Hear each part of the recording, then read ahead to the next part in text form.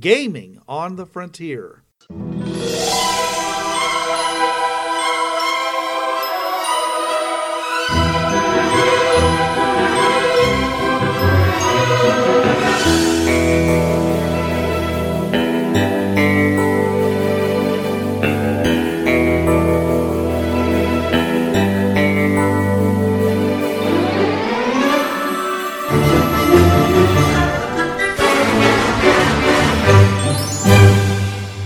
Now, your hosts. This is Bruce. And this is Trav. Jonathan is not with us tonight, so this is Gaming on the Frontier, your podcast of being sent out to solve somebody else's problem and bring back treasure. Okay, and this is different from any other day in gaming how? The topic for tonight is fetch quests are not distractions. And when we say they're not distractions, we're saying they're not distractions away from the main storyline. They are there for a purpose, and we're going to talk about what that purpose is and why you shouldn't hate them. We should talk about what kind of games do you find fetch quests in? Well, fantasy, obviously, that's going to be the big one. That's the go-to. Well, any role-playing game, actually. Yeah, but fantasy, I notice, is the one that gets the most love for that because, we need to go to go check out this canyon or check out this forest you'll still get something out of it, even if it's only information for your character. Right. Well, there's good reasons to do that, but essentially it's you being either personally, self-generating a fetch quest to go and get something, or someone tells you to go get something and bring it back, and maybe that's all you're supposed to. You bring it back and keep it, or you bring it back and give it to somebody else. In the game No Man's Sky, they send you out to get certain things, like a packet of seeds, and you go to a location that is got these archival vaults, and you go inside and you open them up and you find this package of seeds from 1,000 years ago. But then it says, okay, go over to this trade center, and then you go to the trade center and it says, all right, go and upload a digitized version of this. In other words, a scanned, analyzed version of these trade seeds, which you do. And then it gives you credit for it. You get whatever reward they were planning on giving you. And you get to keep the seeds. And you can turn around and sell them or do something else with them. Okay? So, that's, and lots of times if you want to make something or you have to find items, certain items, okay, in order to make them. And so these quests, that's how they can be self-generated, where if I want this, then I'm going to have to go get them. Okay, got it. In my Sunday game, I used the setting Amethyst by Diaz's Machina. Chris Diaz wrote it. And the way in the setting, it's particular, any magic any magic item over 1,000 gold pieces, they suggest, because you're going to need, in order to make this magic item, they have similar materials, like how they have the special materials and like adamantine, cold iron. They have different ones. And so they tell you, if you're going to make higher level magic items that cost more than 1,000 gold pieces, send your players on a quest to get these materials to help make this magic item unique. So, okay, got it. Yes, that's got the context. Okay. Now, in the terminology that I'm using, and it came up in our pre-podcast discussion, okay, there's two things that are not fetch quests, okay? And what was the first one? What drives the main quest line? Yeah, in other words, it's not a fetch quest if it's driving the main quest. If it is intrinsic to this particular story arc. Yes. Right. Yeah. If if you're going to go and fight some elder demon and you need this scroll of dismissal, okay, that's not a fetch quest. I mean, by that is a side quest It's really part of the main quest line, you see. But a fetch quest is usually something more. I don't want to use the word trivial, but not, it's usually not time sensitive. It's not usually necessary. Okay, but it might actually, you might benefit from it. Okay, so and fetch and in like a lot of games, role playing games, you walk into towns and you go talking to people and they say, "Oh yeah," he says, "I lost my favorite scrimshaw, and it's worth a lot of money. If you go to the Ironwood Forest, at the picnic area there, I think I might have dropped it there." And so you go there you agree to go on that quest. You go over there and you find the scrimshaw piece and bring it back, in which case the person either gives you something else or you can just keep it. A lot of games you can go on quests and not actually complete them. You keep the item that they sent you off to get. Well, it's along the lines of, well, this idiot's probably going to lose it again. At least I'm not going to drop it. I'm taking it with me. Yeah. Or it's really a valuable item and you don't want to give it back. So, I lost my +3 Avenger. I will go find that. Yeah. So notice he just said, folks, that he would give it back. He just said he would go find it. So, yeah, that's right. Exactly. Yeah. Right.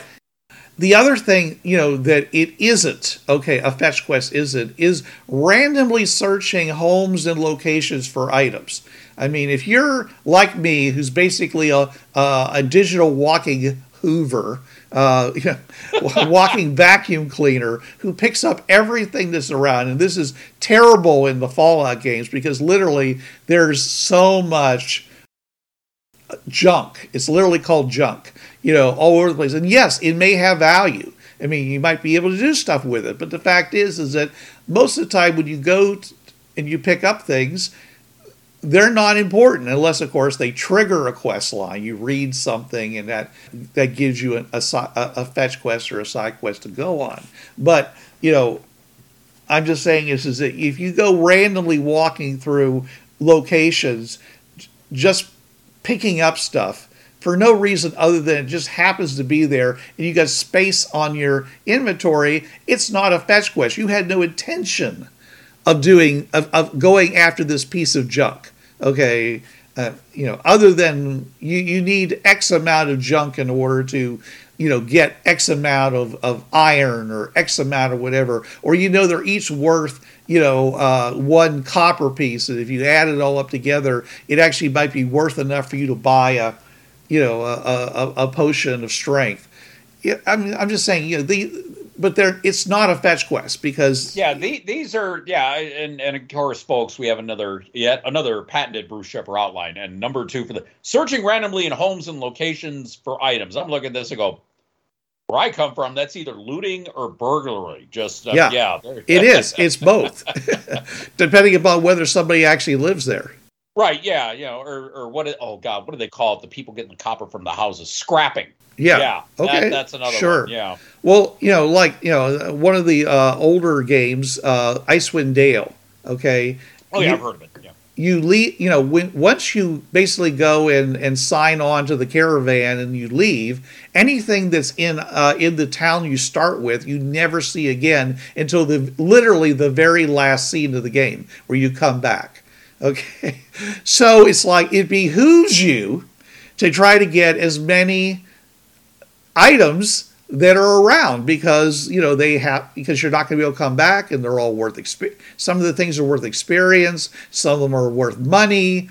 You can use it to buy better equipment and stuff like that. But you see, it's what you say. That's scrapping, scrounging, whatever term you want to be. It's not a fetch quest unless by doing so it triggers a fetch quest to go and get something. Like I say, that scrimshaw was an item where basically this guy had lost his scrimshaw, which, by the way, is a piece of like walrus tusk, okay, or it's from a whale, or it's basically a bony piece of fish, and it and fishermen or sailors used to inscribe drawings and words and poems and things like that, decorate them up, really nicely, and then sell it as a piece of art or just use it as a memento. So somebody might really want to get that back if they'd lost it. Well, in that particular thing, I believe that it's being held by a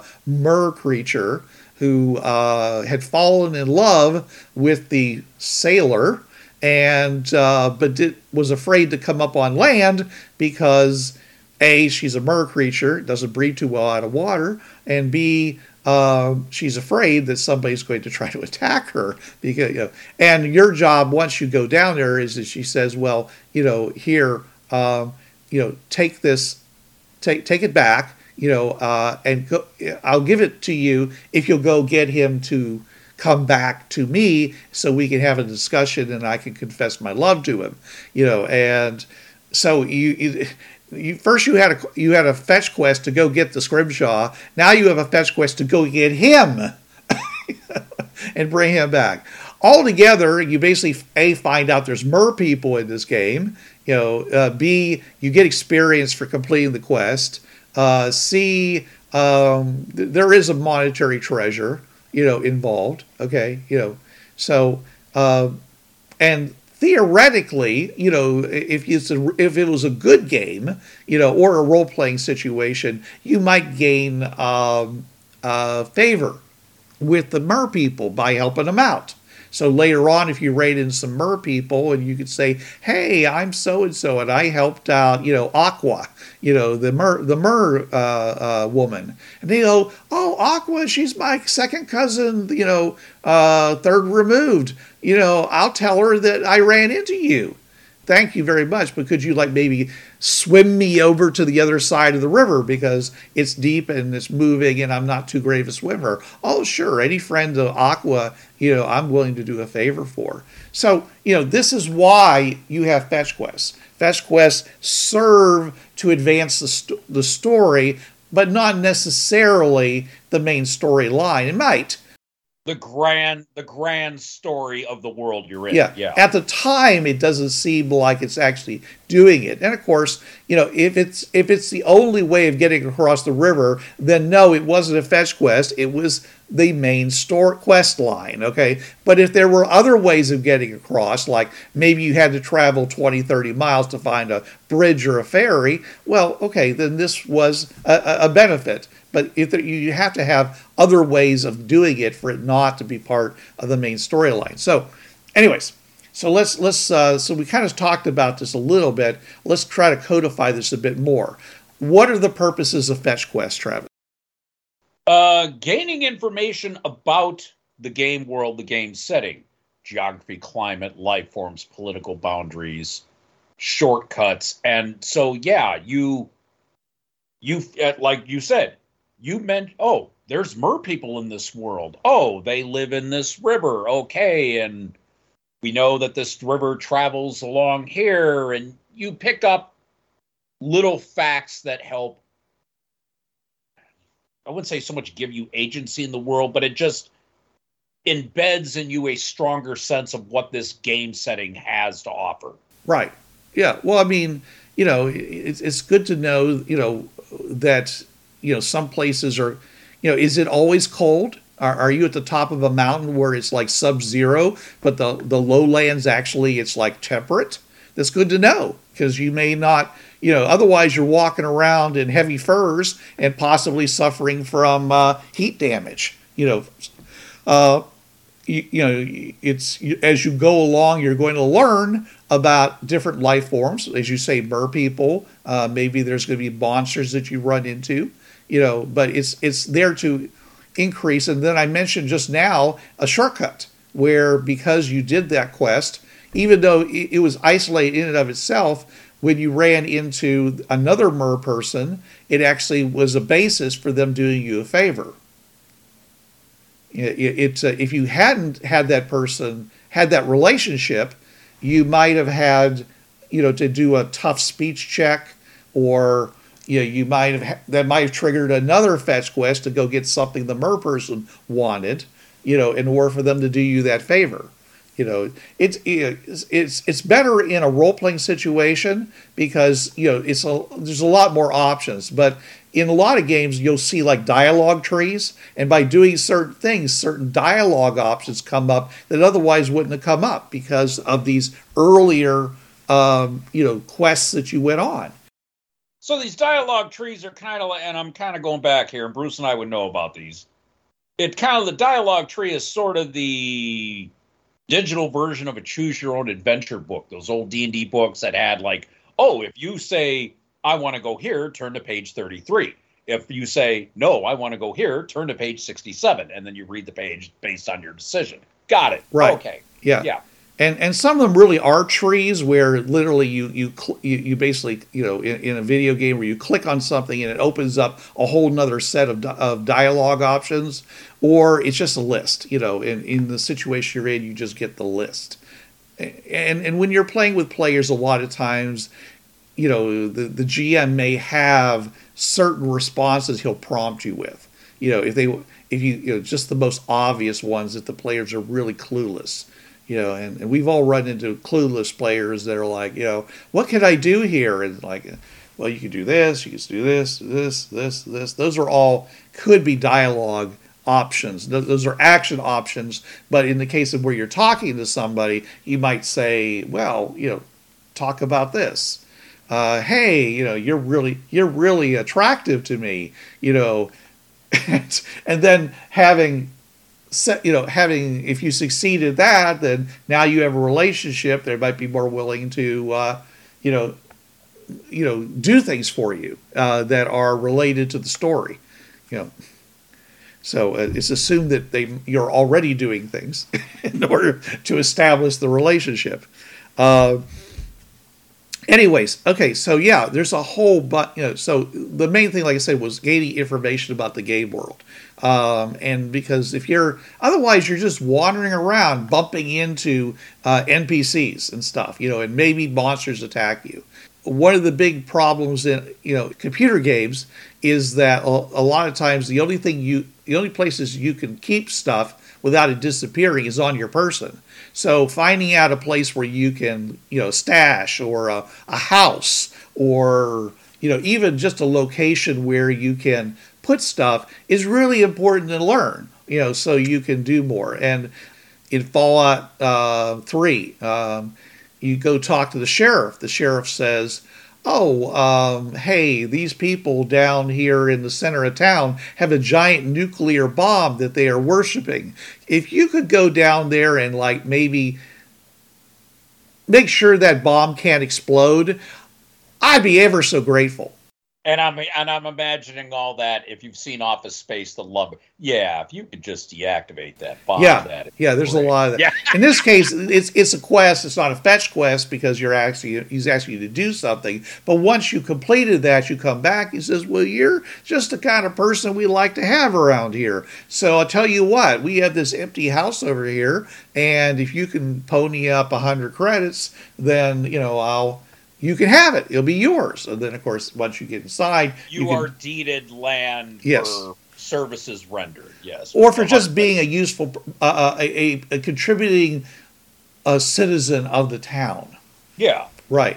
Now, this is completely different. Well, not really, but it's completely different than like the original Diablo game, where there was no stashes. Literally, if you decided you'd want to carry something, you dropped it on the ground.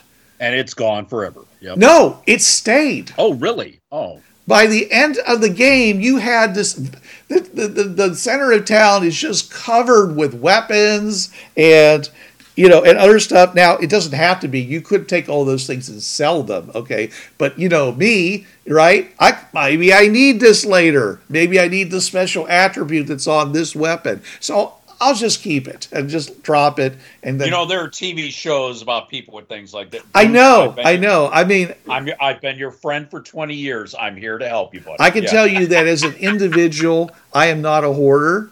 But as a player, I am the worst. I am the absolute worst. I will keep the most useless stuff. I mean, I literally, will. I don't know. I might need this later. Yeah. We all know these things. Playing Fallout 3, okay, one of the items that you can have is a bandana. You can sell it for like let's say 1 cent, okay, or you can keep them. They serve no purpose. I mean, they don't have any benefit to them whatsoever. And you when you kill people and you scavenge their bodies, a lot of times there's a bandana. So you just take the bandana. You can put it on your character. Theoretically, you could change the way your character looks. But I'm just saying is that, most of the time you end up with like 20 or 30 of these things. And you're like, why am I still carrying this? Because either A, they have no weight in the system, or B, so anyways, that would be a big pile of bandanas, in the middle of Diablo and, over there next to one of the houses, because that's where I put stuff. So anyways, but in a lot of games, one of the most important fetch quests, is because, is about getting a place to stay and doing what you need to do in order to do that. And like George Carlin says, to keep your stuff. That whole bit, right. And going to Hawaii, that whole bit just played my head. Because in Fallout, in Fallout 76, okay, yes, you are given a stash, but it's not very big. So therefore, most of the stuff you carry on your person. You don't have to have the stash. You could go the entire game without having a house or anything else. You could just do it. I mean, it isn't necessary. And again, that's one of the reasons for the fetch quests. They're not part of the main quest line. Okay, so it's not necessary. If you need a house in order to sleep, and by sleep I mean heal or get untired, then it's essential, and it's not good. But like I said, they may. So that's what I'm saying. I don't consider them to be fetch quests. All right, so it's really important to basically learn about everything. I've gone all kinds of crazy places in role-playing games for no other reason than, that looks interesting, and that's okay, but if I'm just wandering around, I'm not on a quest, obviously, okay, a quest to gain knowledge, no, okay, but if I can find a reason to go someplace, then it's basically serves two purposes. I gain something from it because of the quest, okay, and B, I learn about the area. And sometimes it can make a big difference. Like I said, you could go in a cave and go through the cave and suddenly find yourself on the other side of the map, some distance away. And you basically, instead of going over the 40,000 foot tall mountain, you instead went under the mountain. It took you a tenth of the amount of time, and now you're on the other side, and nobody knew you were knows about that. And suddenly you can set up this amazing triangle trade thing, because you can deliver 10 times faster than everybody else because this secret passageway. So yeah, sure. One of the big benefits of fetch quests, of course, are acquiring experience and becoming stronger or better at using the system, whatever system it is you're using in your game, your role-playing game. Okay, so the number one thing on the list I put was experience. Most games have an advancement system, and so therefore, just by doing things and by going and doing these fetch quests, you gain experience. Usually they're also designed to be appropriate to your level, so therefore you don't go get yourself killed. So, I'm having shades of EverQuest and WoW from like 15 years ago. Yeah. Right. Oh, yeah. Okay. Yeah. Another thing that by going on these quests, you can gain feats, special abilities because of what you did. If you pick enough locks, you're going to get, you may get a special, skill in picking those kinds of locks. Or I had, in one game, I was supposed to find an item in a graveyard. So I'm going through the graveyard and digging up every grave. Okay. And until I found it, which I did. All right. All of a sudden, I now, the GM looks at me and says, "Oh, by the way, you failed your stealth check. People saw you doing that. You now have a reputation as being a grave robber." Grave Yep, robber. Yep. and that can follow you a lot, And can it keep? Should it keep you from becoming, from finishing the main quest line? No. If it does, then it's not a good thing. But it may flavor, all your interactions from that time forward. Yeah. In D20 Modern, you would have a negative reputation, which will affect your skills and whatnot. Yeah, you get a -4 to diplomacy. Yeah, you're the grave robber from the village 3 Right. over. Oh, In the Fallout game, they had a karma system where and if your karma gets low enough, then you get new dialogue options where people who are bad people actually say, "One of us," and they might actually help you out when other people might not. Hey, we like. You get that thieves guild going, yeah, I heard what you did over there in them graves. Oh, for Pete's sake, I was trying to... Yeah, the paladin has a hard time, interacting with the thieves guild because he's got this really high karma. But the low end, go the other direction, and so doing something, for example, like digging robbing a grave, it's probably going to be that. Breaking into someone's house and might cause you to lose karma. Killing somebody who's an NPC living in a house cause you lose karma. Okay. But then you gain all these friends in low places, as the Garth Brooks song goes. Yeah. And they have their own what's the term I'm looking for? You have your own perks from gaining people from the wrong side of the tracks, as it were. It may not always help you, but it will help you in a surprising way. You go to certain merchants in certain parts of town, suddenly you have items being offered to you that wouldn't be offered to you if you had a high karma. So these fetch quests, can actually help you in that regard if that's the direction you want to go. You don't have to go on every fetch quest. If someone says, "Hey, I want you to go and bring me back the the family jewels from the old widow Cranston," and you do it and you get negative karma, well, then people are going to be low places. People are going to be paying attention to you. People in high places may no longer want to do anything with you. So it may cause some fetch quests to go away. I've been in.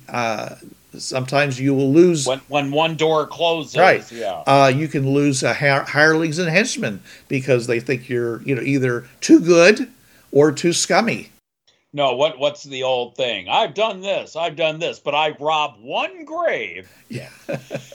Exactly. I'm always I don't see gave water to the drought, to the thirsty. Okay. I don't see, supporter of widows and orphans. No, but you rob one grave.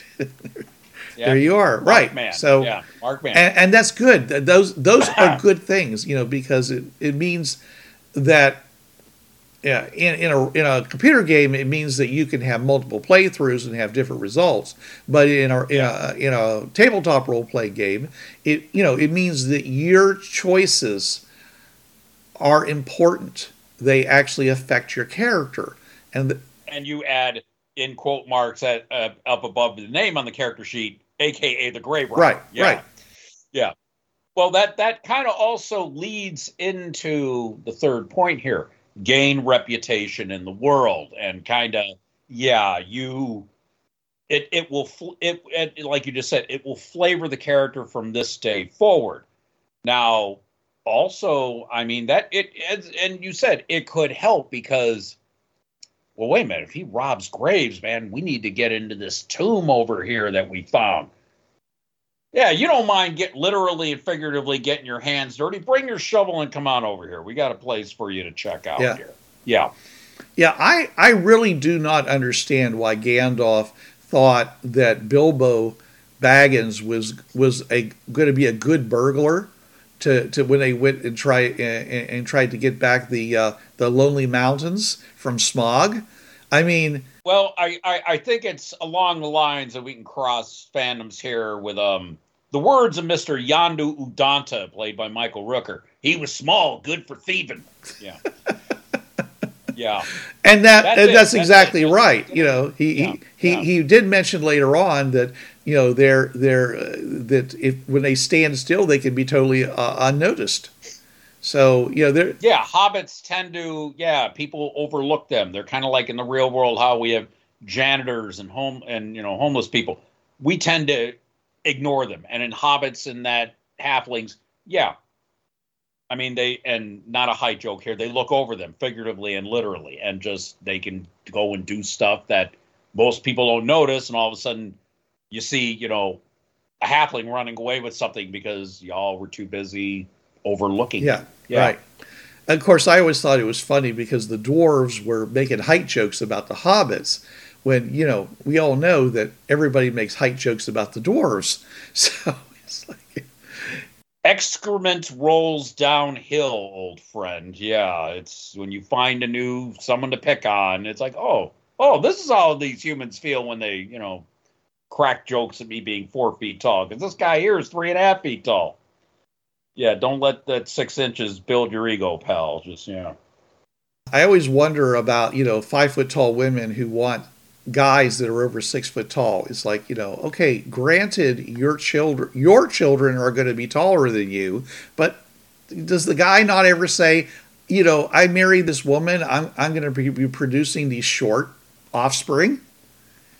I mean, it doesn't seem to matter if you're a woman whether you're short, or yeah. but if it's as of a male child, it's kind of a.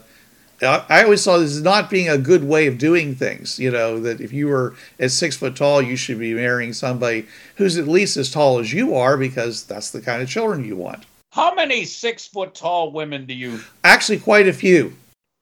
It's an ego thing. Yes, I get to be the man and taller than this woman and bigger and protect her, and it's an ego.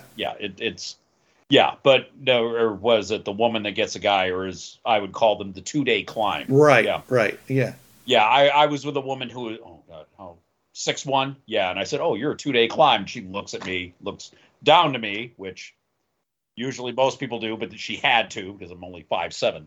But yeah, I called it a 2-day climb, and after she thought about it, she laughed her butt off. Just, right. Yeah. But no, it's with the height and Bilbo Baggins sneaking around and stuff. Yeah, it was just because, I mean, obviously we all know what Gandalf was and everything, and it was to try to, because it found out, and yeah, no spoiler here, the book's been out for like 100 years, folks. Gandalf was a minor god, and he was trying to poke people to do certain things to help move events along, and just posed as a wizard.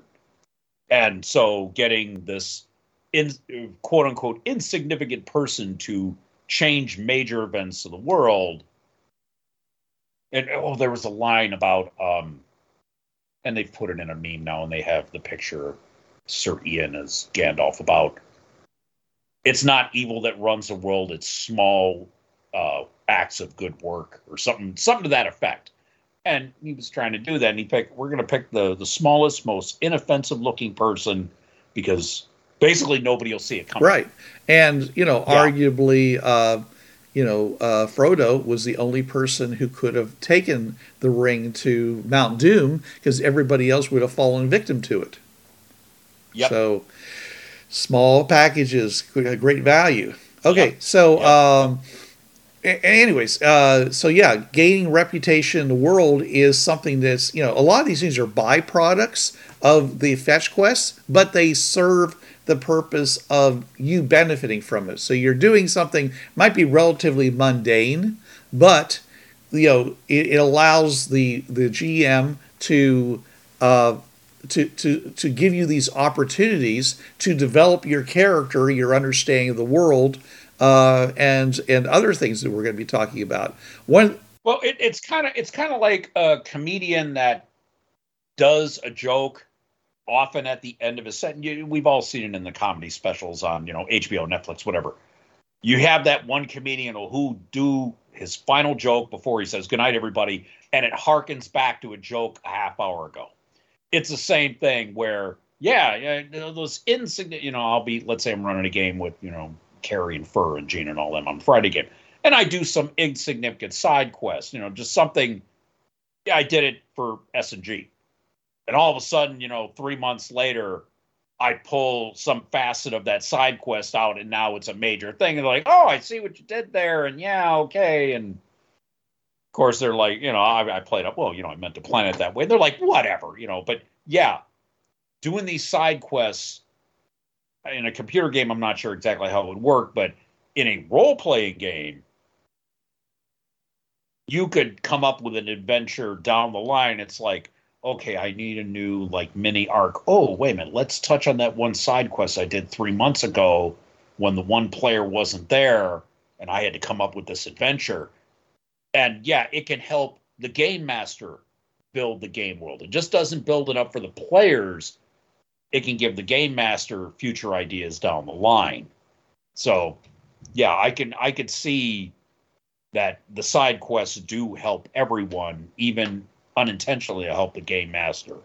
Because let's say he needs another side adventure. Well, you can plan it off the side quest you ran, 3-4 months ago, just because so-and-so couldn't make it that week and you need to do something to keep the game moving. So yeah. Acquire allies and enemies. Well, yeah, if you're Robin Graves, you're gonna cheese off some people. Yeah, but especially the people whose graves you're robbing, their families. Well, yeah. Or if it's a magic world, the people in the graves, all it takes is one good necromancer. But allies, again, the whole, yeah, you're Robin Graves, but now you have the attention of the Thieves Guild. And there are times when we here at Gaming on the Frontier podcast do not condone criminal activity, but it is occasionally good to know someone who may have. Now, I mean, you could deal with guilt by association, but it also means somebody who has a particular set of skills, that type of thing, the apology to any Liam Neeson fans for me totally ruining that impression. But yeah, you could sit there and have, because of these side quests, you gain all sorts of different people. What? Mate's looking at me. Cool. But yeah, you gain these people who, again, it could build into further adventures down the line. Well, it also increases your resources, Well, because you have new people to say, hey, wait a minute, you do this, right? I also wonder if you can get me this, Oh, yeah, I happen to have one. And they could also be meat shields and things like that. Yeah. Well, see, that's that kind of then... Well, then, see, you gain more of the reputation. Yeah, you're the guy that sent the Thieves Guild. We don't have a Thieves Guild in the city now. We just sent them all to fight this creature. What? They need to be fought. We don't have a Thieves Guild now. Nature abhors a vacuum. Okay. As an example, though, you go walking along, and you see this guy, and he's on the side of the road, and he's got like a dead horse, and flies flying around it, and the guy, or it's not dead, it's dying. Okay, and you come over, you look at it, and he says, "Can you help me, sir?" And you look at it and says, "Nope, sorry, I don't know anything about healing animals." Oh, it's really dangerous out in this area. I was hoping to get to a town by nightfall, but are you heading toward Oxhammer? And he's like, well, yeah, actually, that's on my way. He says, well, let's travel together then, because that way it's troubles shared or troubles halved. And if we do have to camp out here in the woods, then you can sleep while I watch, and vice versa. And all of a sudden you have a companion. And if, after you get wedded in a couple of battles along the way, then you may say, hey, this worked out really well. Let's keep this thing going. Now you have this permanent resource. And the reason I mention is because that in a role-playing situation, whether it be tabletop or computer or whatever, usually there's more than one of these types of people that you'll run into. So either you can amass a large number of people with disparate skills, or you could just simply figure out which person you want. And sometimes you can drop them off in places and say, if I need somebody who can, fix a wagon, I know where to find you, and come back and get that person to become your companion again and go off and do whatever you need to do.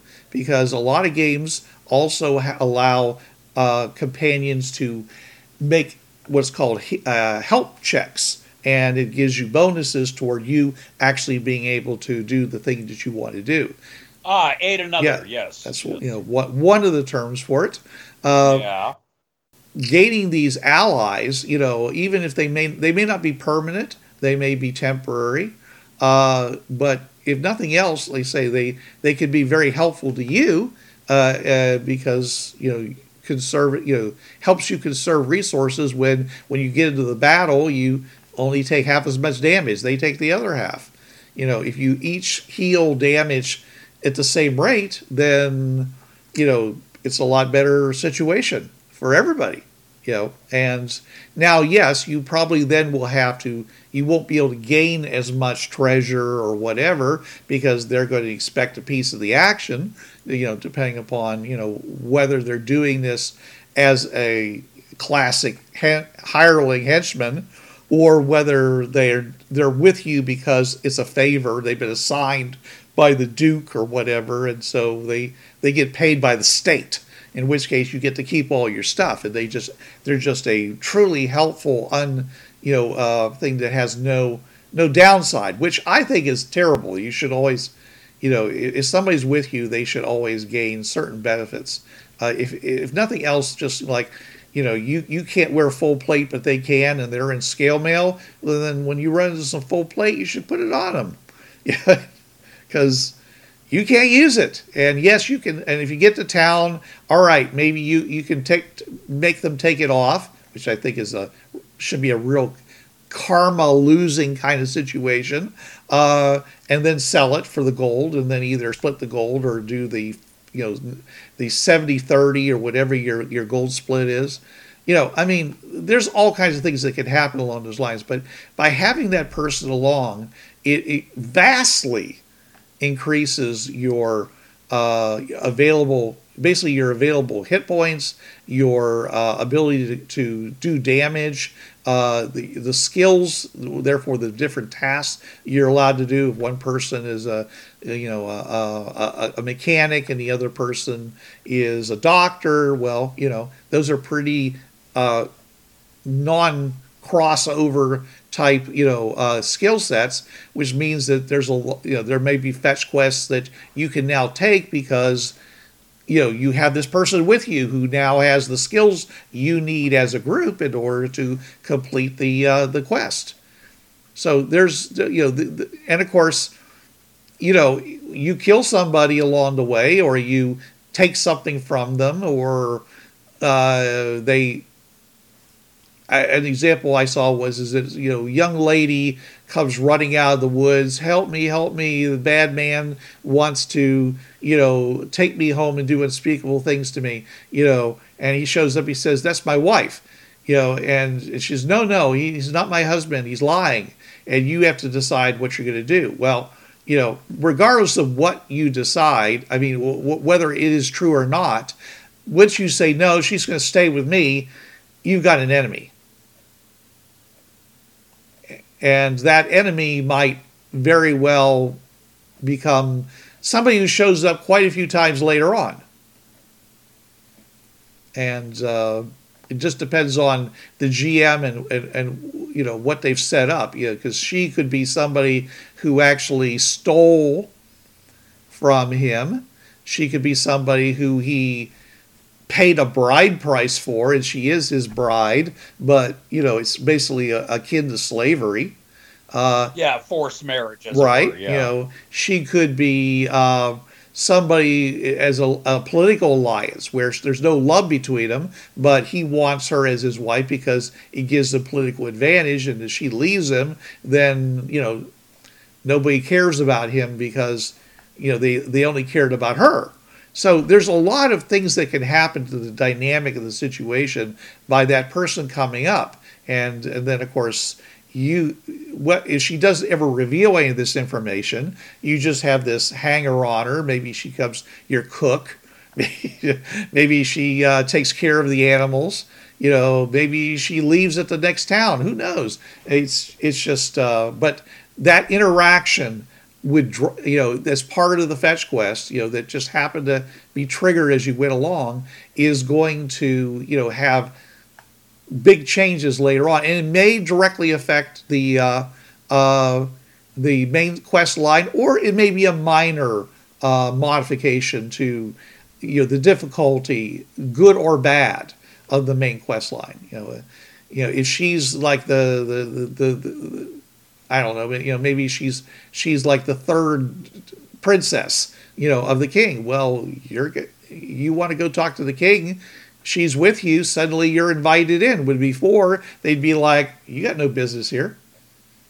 Well, I need to talk to the king. Well, and now you got this woman. It's like, I'm with her. Yeah, he's with. Yeah, move aside, guard. Yeah, and so these, like I said, they're not. So this so-called fetch quest is not a distraction. It actually helped you achieve your goal. There doesn't mean there aren't any other ways. You could have climbed the walls, snuck into some chamber, had a conversation, with the person you wanted to speak to, read the book in the library, whatever it was that you were needed to go to the castle for. There could be any number of ways of doing that. This is just one choice out of many. But having more choices means you get to decide, and that means more agency for your character, means a better time. Well, also you have your infinitely used point that we have told our listeners. GMs always give at least 3 outs for whatever it is your players need to do. And so, one of them would be, you meet with the youngest princess of the king. Well, you got to end now with the king because you're friends with the princess. Yeah. Even if it's, and of course, it's like, well, what has he done to you? Nothing. He's a friend, Dad. What? No, he didn't touch me. No. Are you sure? I'm pretty sure. I'm your Dad. daughter. I would have broken his arm if he tried. And that, well, yeah, you are my kid. Oh, God, sounds like me and Sean. It does, doesn't it? That's why I said it. Yeah. For those of you who haven't picked up by now, Trav has birthed and raised a real spitfire in Shelley. Oh no! If y'all know me, you know my kid. It's that if you know, you know. Yeah, and just it's one of those times where I'm really glad, I'm really proud of my kid, and this human being I helped make scares the crap out of him. Yeah. Trav doesn't raise any weak women. Oh no! Right. No. I'm surprised my kid hasn't taken over the world yet already. Right. Almost 30. Yeah. Well, okay. So in the video game Fallout New Vegas, at the end of the game, you're supposed to fight for who's going to have possession of Hoover Dam. And if you have gone on like done a lot of traveling, gone on a zillion side quests, you could theoretically have formed positive relationships with like a dozen different factions in the game world. Okay. And when you do, there's always this thing where it says, well, if I need you, will you come to my aid? And they're like, well, yeah, you really helped us out, so therefore we will. And then at the end, when you're trying, you're trying to, go after the head guy of the opposing faction, all those people basically start showing up, helping you out on that final thing. One group's called the bombers. They start dropping bombs on the people that are trying to shoot you. Okay, another group comes in and gets some other people that are trying to. Everyone's trying to shoot you pretty much. So these various groups come in and help you. So and it essentially becomes a cake. If you do it all, it becomes a cakewalk to get to walk across this one section where they're all trying to stop you and meet with the head of the main evil faction. Okay. You didn't have to do any of that. You could have just fought your way through all by yourself. It would have been a slog. You might have died, but you could have done it by yourself. You didn't need them. Okay, but it was fun seeing, as you talk about that callback, it was nice seeing these people again actually doing something for you after all those times when you did something for them. So yeah, and a good GM will definitely add that sort of thing into the games, especially if the game leads up to some big final battle or some big thing that needs like a lot of different groups and skills and people like that to do things, if for nothing else to act as a distraction so that you can sneak in, and while everybody else is busy fighting the people assaulting the south wall, you go over the north wall. Cue the portal scene at the end of Endgame, where you have a bunch of people doing this thing and then the main army whooping on Thanos' forces. Yeah, you have, get the gauntlet over to Ant-Man, and Ant-Man and Wasp got to go to Luis's band. Oh, you mean that ugly brown van over there? Yeah, that type of thing where you have this, the big battle, but there's little side arcs to get the job done. Yeah. So yeah, those allies and enemies, of course, the more enemies you make, the harder that final battle might be. So again, it all comes on what kind of game you want to play. If you want to play a game that's going to be really challenging, then go out and make enemies. But that will come back to bite you back later as both a player and a GM, right? Because the player now has all these multiple, and the GM's got to run multiple enemies. Right, but most games, whether it's computer or tabletop or whatever, they have difficulty levels. And and what I don't like is where, and I'm going to use the word, Travis, I don't like games where by raising the difficulty you turn all your enemies into bullet sponges. You want to explain to our audience what a bullet sponge is now? Well, usually it's kind of like a meat shield in a way, where that's the person that's their job, is to just take damage. And I told Bruce the story, 2015 Gen Con. The first time I heard that, it broke me. I'd never heard it. I had to leave the room where the game was being run, wiping my eyes. I just thought it was a funny term. But you talked about making things too difficult. Yeah, a lot of games, OGL, for example, they have the average party level and your challenge rating. And you don't, if you're an APL average party level, let's say 13, you're not going to be sending a CR20 creature after them. That's a slaughter. That's a massacre. We have the system in OGL in order to help relegate, what is it? I think the range that you can put it in, I'm trying to picture my mind, Pathfinder, the core rulebook, either one below the APL, where it's easy, up to 3 above the APL. So let's say you have an APL of 13. The highest they recommend would be a 16, where it's, you're going to be limping away. You're going to be using up all your healing potions. You might even have to get somebody resurrected, but you'll beat this creature.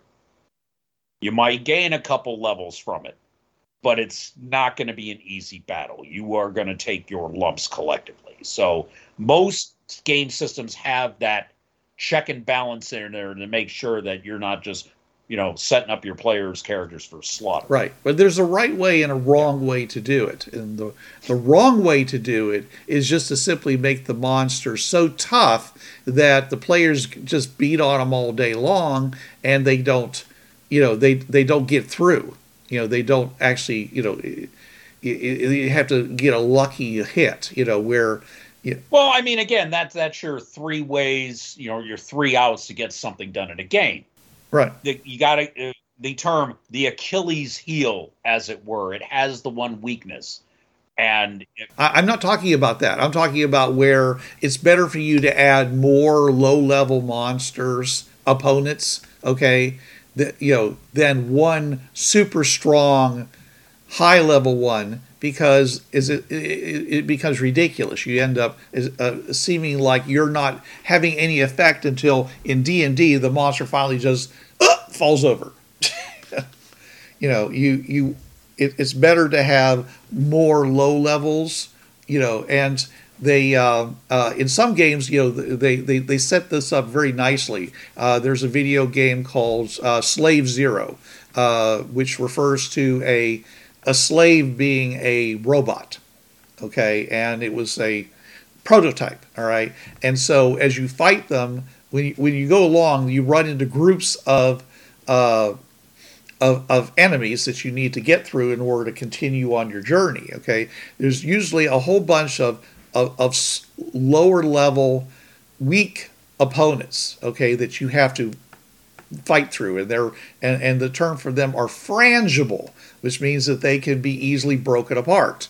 So you basically just, meanwhile, the higher level, but not extremely high, the higher level dude in the back, is like hitting you with missiles and things like that while you're being distracted and kept by the popcorn. Well, by the meat shields, as you mentioned them. Okay. Yeah.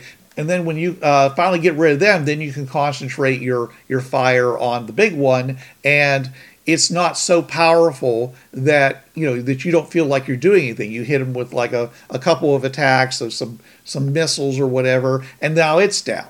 All right. So the end result is that you have a lot of stuff happening that is, you feel like you're being effective with, even though it's not getting you past the encounter yet till they're gone. And then even when you fight the big bad, the low level big bad, okay, it's not impossible. It's not ridiculously hard to take that one out.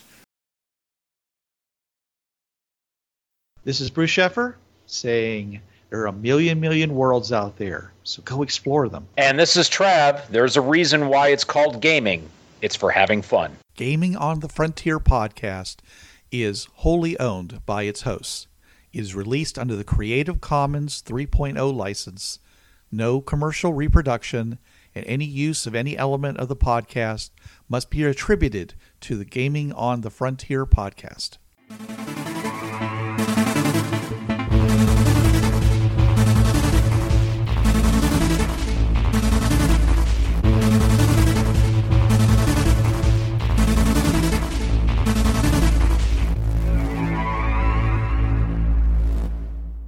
Hi, this is Trav from the Travcast. Listen to me Tuesday nights, 8 to 10 p.m. Eastern on listen.dementiaradio.org:8027.